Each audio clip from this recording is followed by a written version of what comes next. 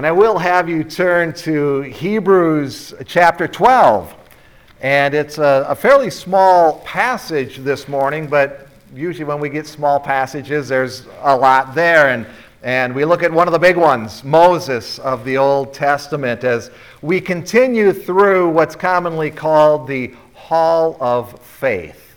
We get these statements, by faith, by faith, by faith, and it just keeps coming up over and over in Hebrews 11. And all of this is under the guise or under the encouragement of not falling away from Christ. It's to keep us from apostasy and keep us holding on to Christ. And so he gives us all of these examples of Old Testament people and how they walked by faith. And I should point this out. It's not by comparison. It's not that we look at some of these people and say, oh, I don't know that I'm like him, so maybe I don't have faith. It's not that, but it's to encourage us. As there are times where God may seem far away. And he writes this as an encouragement. Enoch, who drew near to God, and how we can, by faith, just cry out to God, God, draw me near. Draw near. And so we've gone through some of these, and I'm just going to paraphrase real quickly. Abel, who brought an acceptable sacrifice. God told him what to bring, and he brought the right sacrifice and was accepted. And of course, we have Christ. Enoch, who I mentioned, by faith, drew near to God, walked with God, everything he did in submission to God. Noah, by faith, built an ark.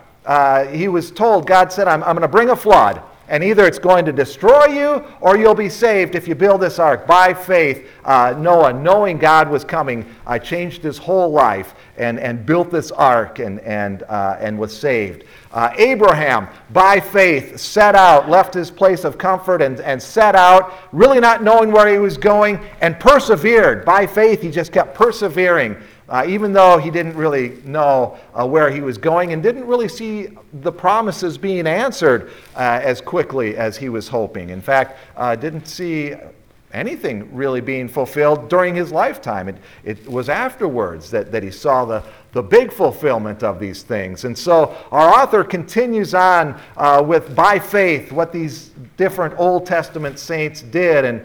And actually, he goes somewhat chronologically. We're through Genesis and into Exodus now with, as I mentioned, one of the big names of the Jewish people, Moses. And so let me read a little bit about Moses as our author writes it for us. Hebrews chapter 11, beginning at verse 23. By faith, Moses, when he was born, was hidden for 3 months by his parents because they saw that the child was beautiful, and they were not afraid of the king's edict. By faith, Moses, when he was growing up, refused to be called the son of Pharaoh's daughter, choosing rather to be mistreated with the people of God than to enjoy the fleeting pleasures of sin. He considered the reproach of Christ greater wealth than the treasures of Egypt, for he was looking to the reward. By faith he left Egypt, not being afraid of the anger of the king, for he endured as seeing him who is invisible. By faith he kept the Passover and sprinkled the blood, so that the destroyer of the firstborn might not touch them.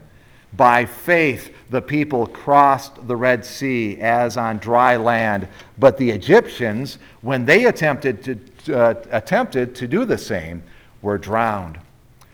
The word of the Lord. Let's pray. Heavenly Father, we do thank you for your word. We thank you for these great people of faith, and as we look at Moses, we ask that you will strengthen our faith by speaking your truth into our hearts. And we pray this in Jesus' name. Amen. Well, as I mentioned, Moses, one of the big players to the Jewish people, and all the Jewish people from the time of Moses through today, they know Moses. And I've said this over and over again, and you might be sick of hearing it, but we have to remember our original audience. first century Jewish Christians, they know Moses. And so as we go through these verses, I'm going to give a little bit of the backstory. They know the backstory well, and many of us know a lot of the details of Moses' life. But as we go through, I'll give you some of the backstory so that we can understand this passage a little better. Now, to begin with, at the time that Moses comes along, Israel has been in Egypt about 400 years. They came to Egypt. There were 70 of them when they came. There was a famine, so they come. Joseph is second in charge, and so Israel comes in with his family. It was pretty much a family at the time. But now they're numerous. There's a whole bunch of these Hebrews in Egypt. And of course, there's a new Pharaoh. After 400 years, you would expect that. There's been a few different pharaohs. But basically, the memory of Joseph and what he has done is kind of faded away after hundreds of years. And this new Pharaoh, or the ones that's in charge now, he's quite fearful of the Israelites, of these Hebrew people, because they are numerous now. The promise that was made to Abraham about his descendants being very numerous, we've seen that play out here to an extent. And in fact, it gets bigger, but they're numerous. And so the Pharaoh is a little upset about this, and he's made them slaves, and he really has oppressed the Hebrew people. And it's this terrible slavery. And in fact, it gets to the point in Exodus chapter 1, reading verse 22, it said, "Then Pharaoh commanded all his people, 'Every son that is born to the Hebrews you shall cast into the Nile, but you shall let every daughter live.'" And that's what it had come to.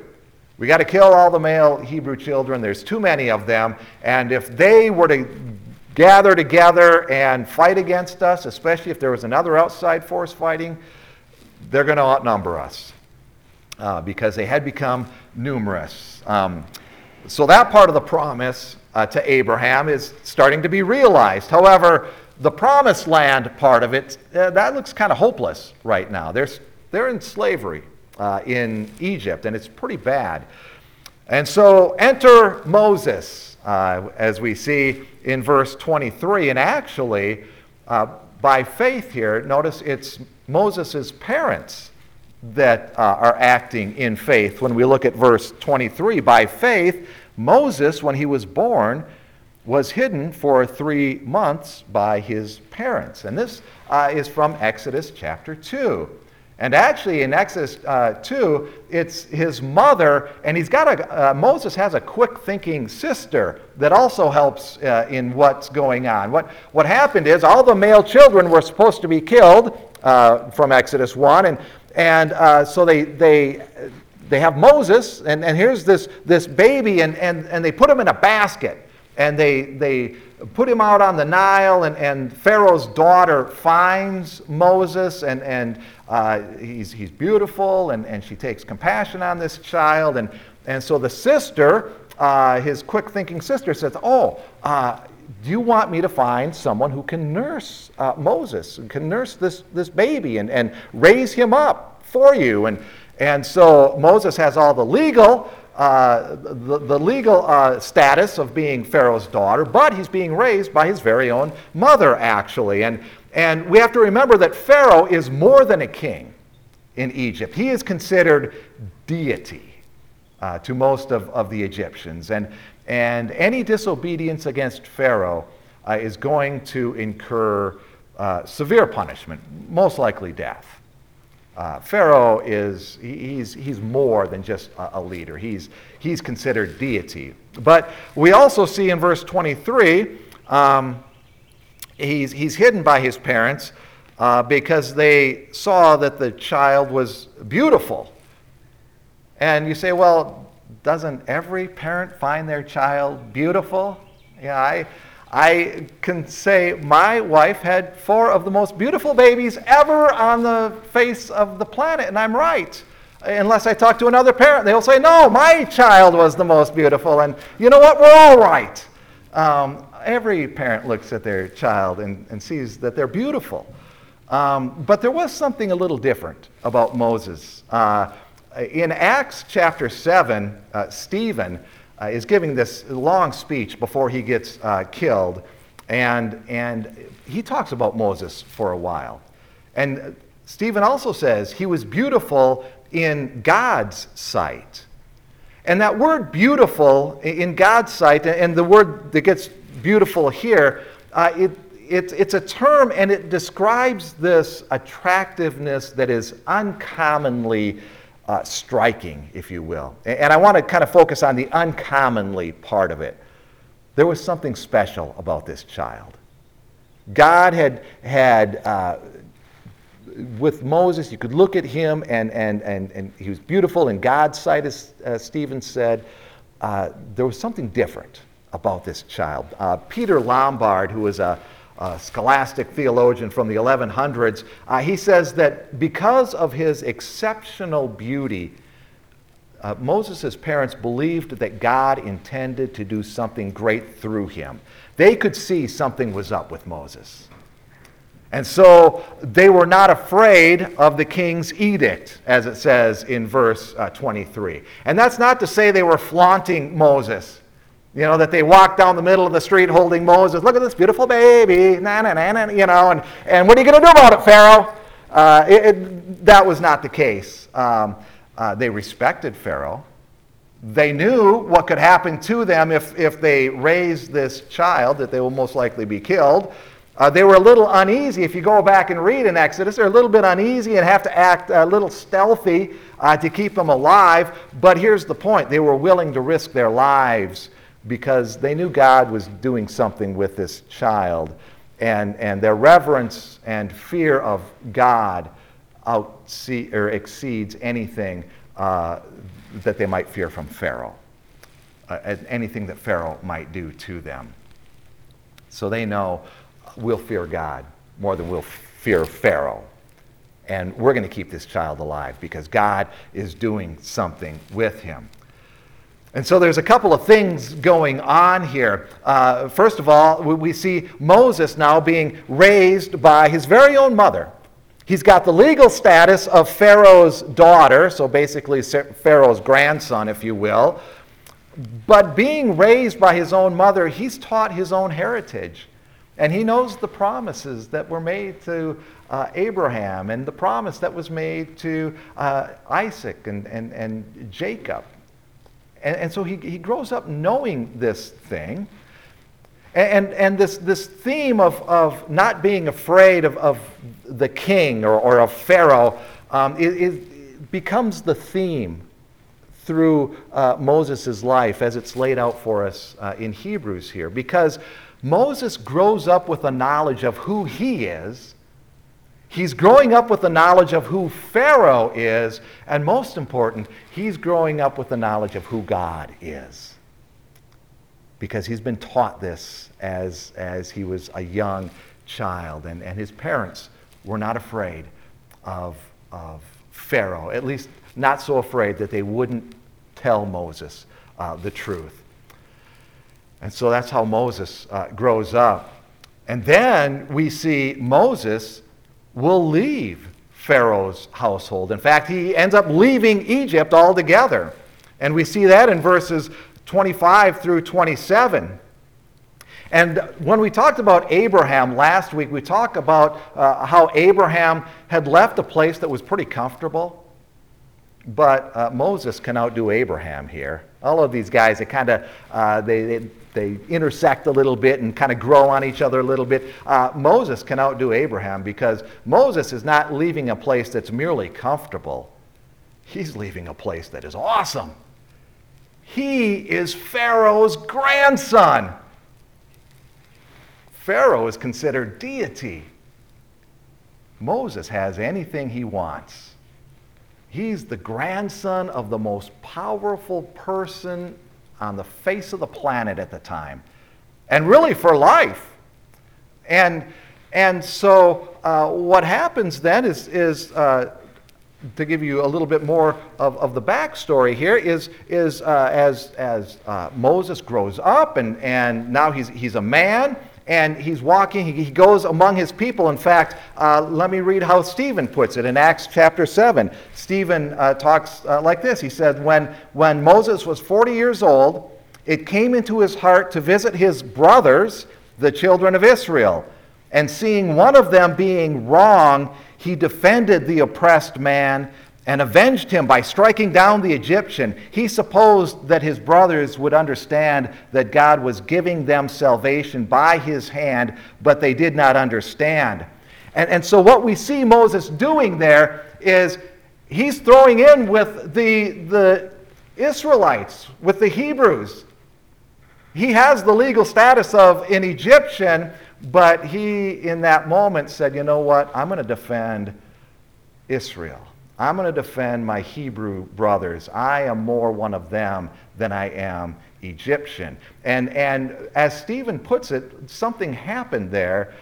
He thought that the Hebrew people would rally around him and say, yes, all right, here we have this guy. But when you go back and look in Exodus, that's not what happens. They said, what, you're going to kill us like you killed the Egyptian? They turn on him a little bit.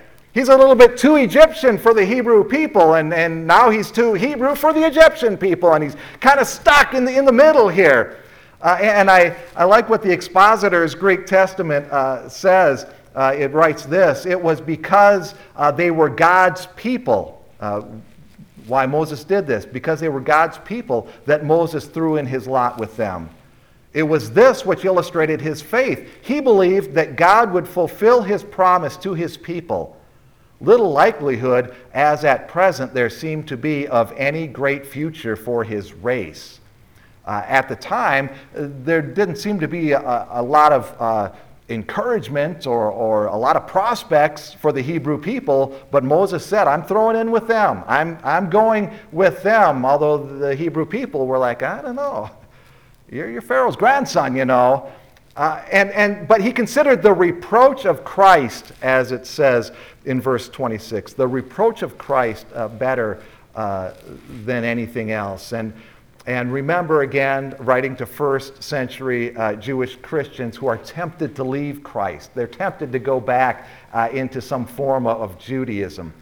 And here he's saying, no, but Moses, he went with Christ. And the meaning of this, the reproach of Christ or the reproach of the Messiah, it extends, in what he's basically saying, the reproach of being one of God's people. He was willing to suffer along with God's people. The reproach of Christ greater than the treasures of Egypt. And when you think about that for Moses, these aren't mere words. You know, this isn't just an idea. You know, it makes for a great love song. Yeah. Oh, if I had all the treasures of the world or could choose you, I would choose you. And, you know, it sounds great in a love song. It sounds great in theory. Moses is living it. He's got all these great treasures of Egypt or the reproach of being one of God's people. And he says, you know what? I'm going to go with God's people. By faith, he really gave up a lot of wealth and a lot of treasure to throw his lot in with God's people. And so he left Egypt. Notice in verse 27, he left Egypt by faith. Now, some will say that this is referring to, when he's leaving Egypt here, this is referring to when he led Israel out of Egypt and into the wilderness towards the promised land. But I want us to consider something else, because it fits in better chronologically, that by faith he left Egypt after he had killed the Egyptian and went by himself. In fact, Stephen spends a lot of time talking about this time when Moses left Egypt. But then we have to consider, well, it says here that he's not afraid of the anger of the king. But when you read in Exodus 2, when he left, it says that he was afraid of this thing being known, that he had killed the Egyptian. And indeed, Pharaoh did want to kill Moses because he had turned on the Egyptian people. So how do you reconcile, well, was he afraid or was he not afraid? It's kind of like with the parents. Okay, they have reverence and they understand what could happen to him. I like how Philip Hughes answers this question of was he afraid, was he not afraid? Hughes writes this: the answer to this question is not that it was a personal fear of Pharaoh, but the awareness of his destiny as the deliverer of the covenant people that caused him to take flight. Had he remained at that juncture, this destiny would have been thwarted, humanly speaking, by his execution. And so, impelled by his faith in the divine purpose for his life, Moses took refuge in Midian. And if you remember, Moses, he's really got no allies in Egypt anymore. The Hebrew people don't really like him. He's an Egyptian, and he leaves. But he knows he's got to preserve his life. God is doing something. And Hughes goes on to point out that Christ himself, and let me quote, who on more than one occasion disengaged himself from those who were about to put him to death because his hour had not yet come. And you find that phrase, especially in the Gospel of John and other Gospels too, as Jesus would perform miracles and do things, and he would tell people, don't say what's happened here. Don't say anything yet, because his time had not yet come, and there were times he just had to disengage and walk away because people were looking to kill him, and he knew it wasn't the time yet. And that's the faith that Moses has. Okay, they're going to kill me, but God's up to something. This isn't my time yet, and so he flees. He has renounced himself now, renounced his life fully as an Egyptian by leaving Egypt. Now any chance at reconciliation he might have had is long gone. He left Egypt. He's declared himself totally Hebrew. The Expositor's Greek Testament again makes this comment: this he was strengthened to do because he saw an invisible monarch greater than Pharaoh. And you see that in verse 27, where Moses sees this invisible God, greater than Pharaoh. And remember our definition of faith that the author gave us back in verse 1. Faith is the assurance of things hoped for, the conviction of things not seen. And Moses is convinced that this God that he can't see is greater than this Pharaoh that he just left behind. And he took strength in that for 40 years, which really had to seem almost interminable, intolerable, to be away for 40 years, knowing he's supposed to doing something, but he endured. He knew that God's time would come, that his hour would come, and so he endured, as it says in verse 27.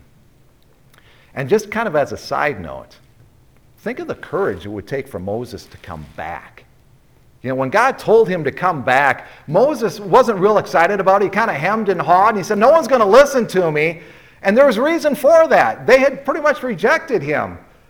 And, of course, the Egyptian people didn't like him. And so he actually came up with some pretty good reasons why he didn't want to go back. We condemn him a lot, that he just didn't up and go. But there was a reason.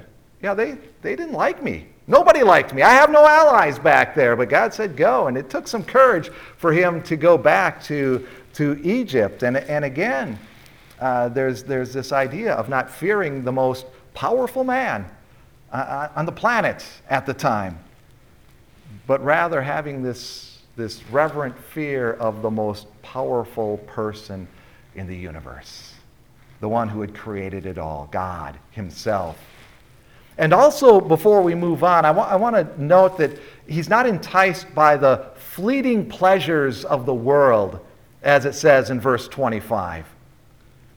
And for Moses now to revere Pharaoh, to stay in with Pharaoh, and consider him deity like Egypt did, over God, over being obedient to God, well, that's certainly a sin.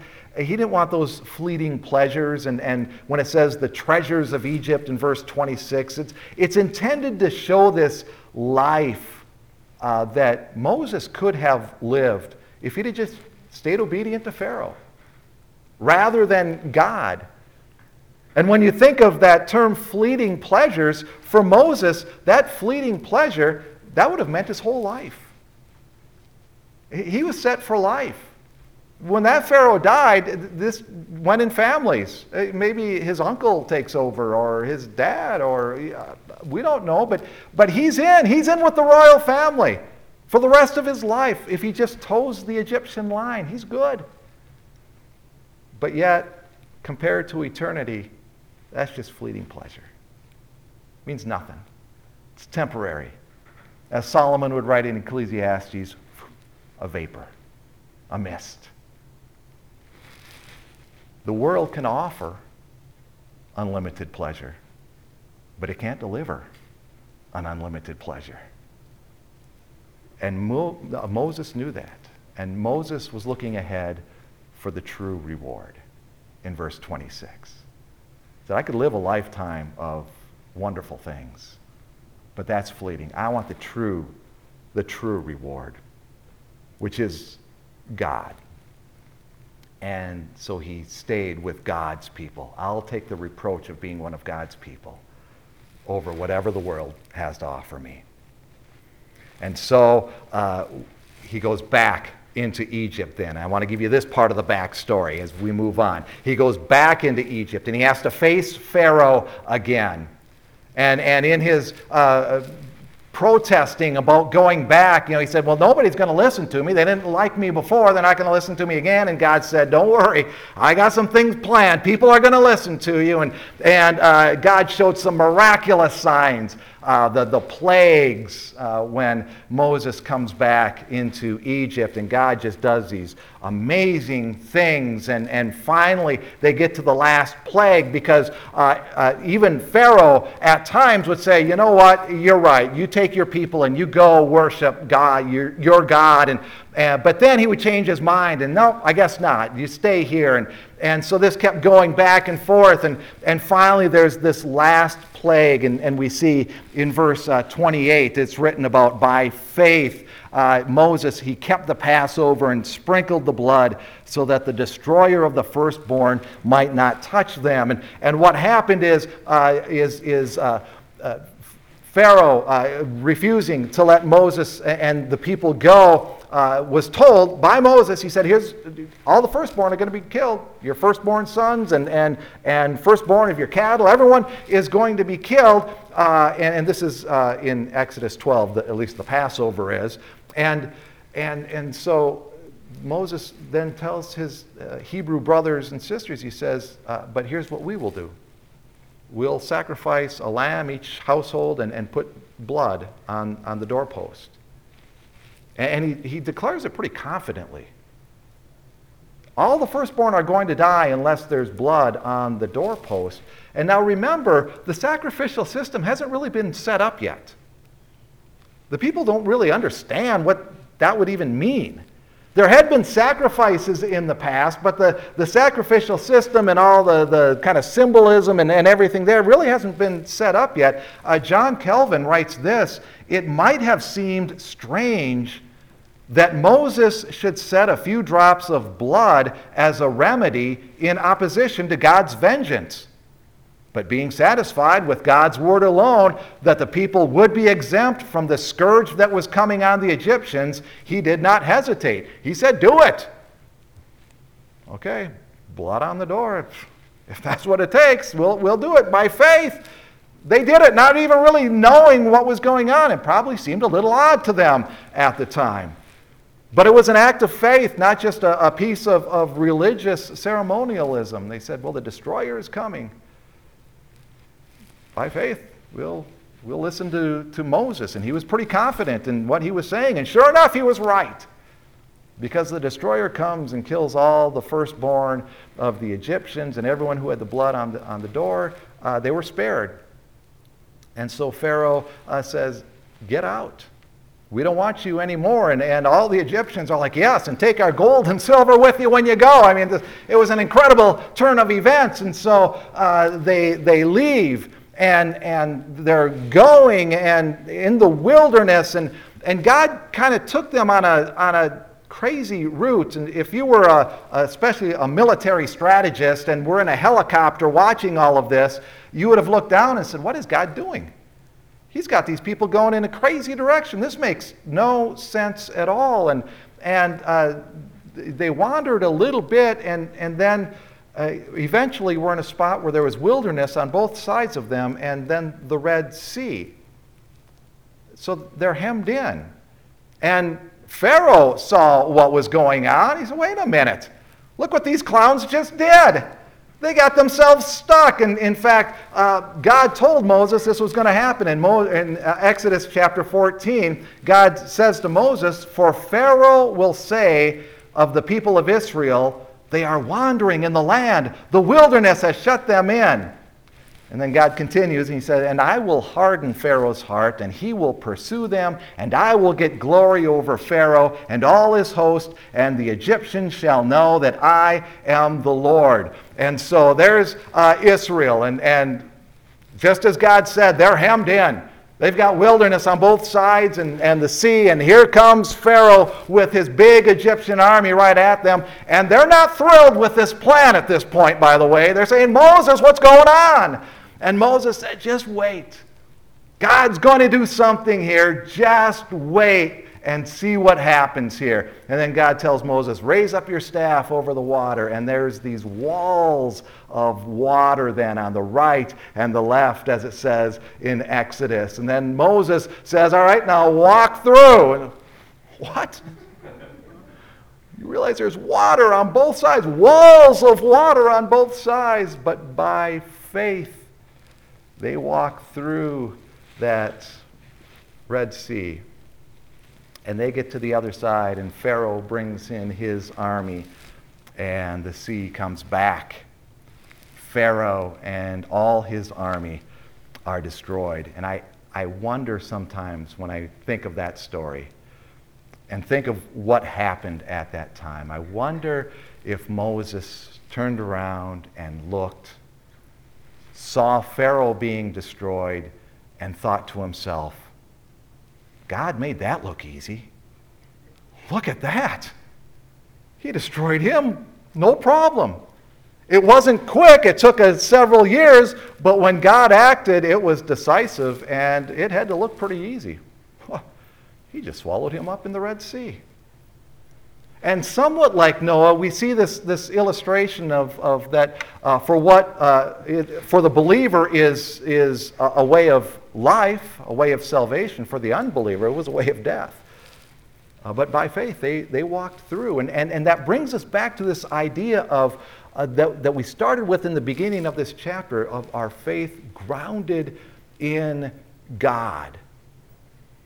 Because that was the focus of Moses' faith and Israel's faith.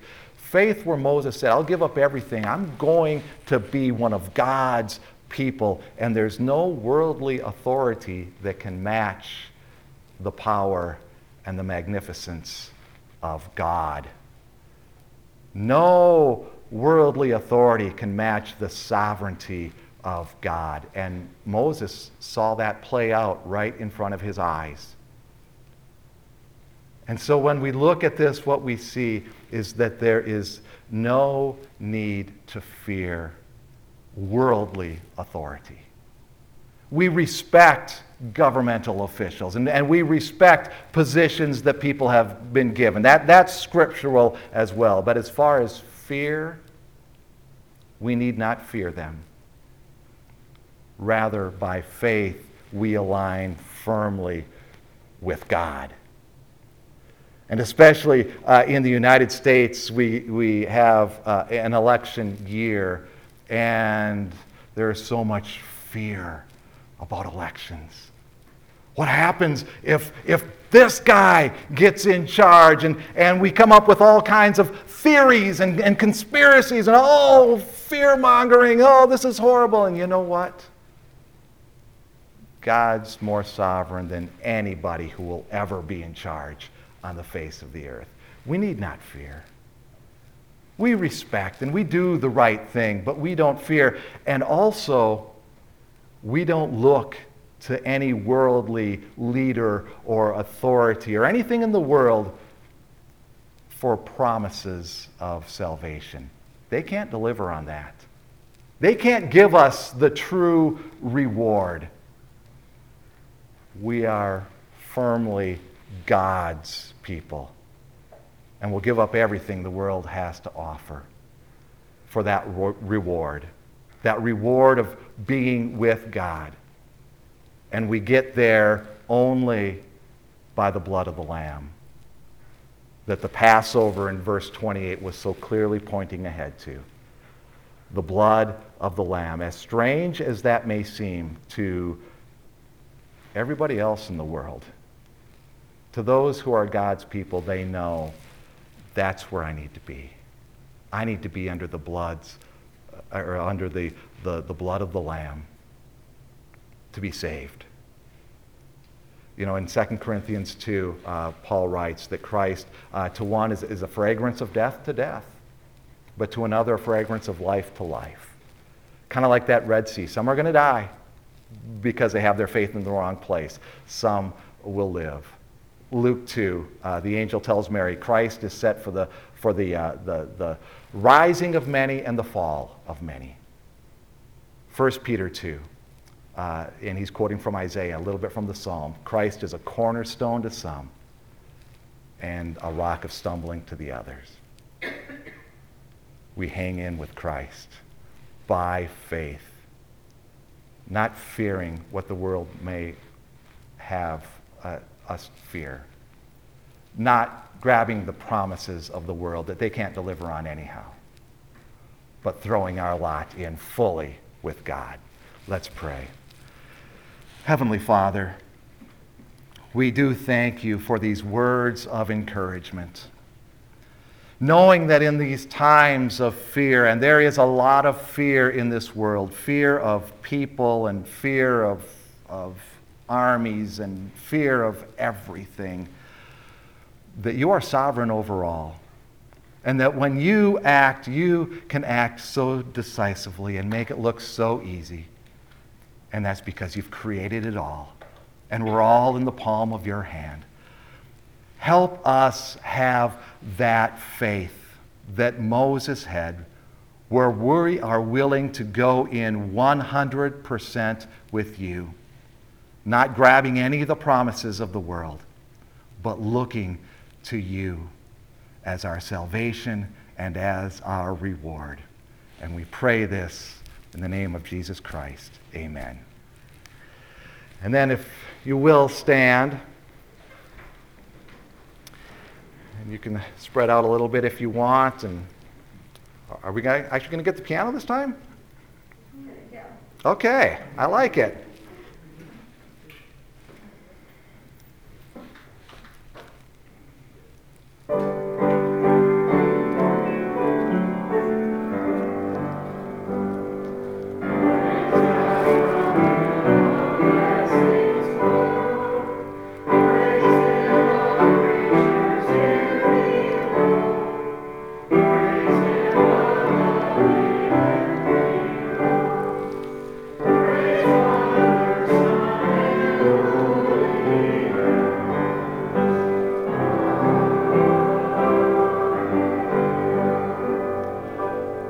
Our benediction this morning from the book of 1 Timothy.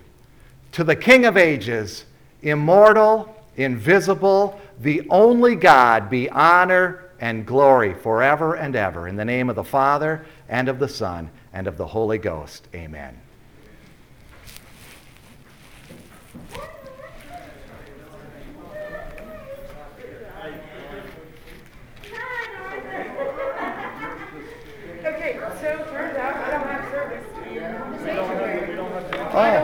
We didn't have the Wi-Fi, the password to the Wi-Fi, so that's why I kept going outside was to check the Facebook Live, and it was like this. It'd be like, good morning.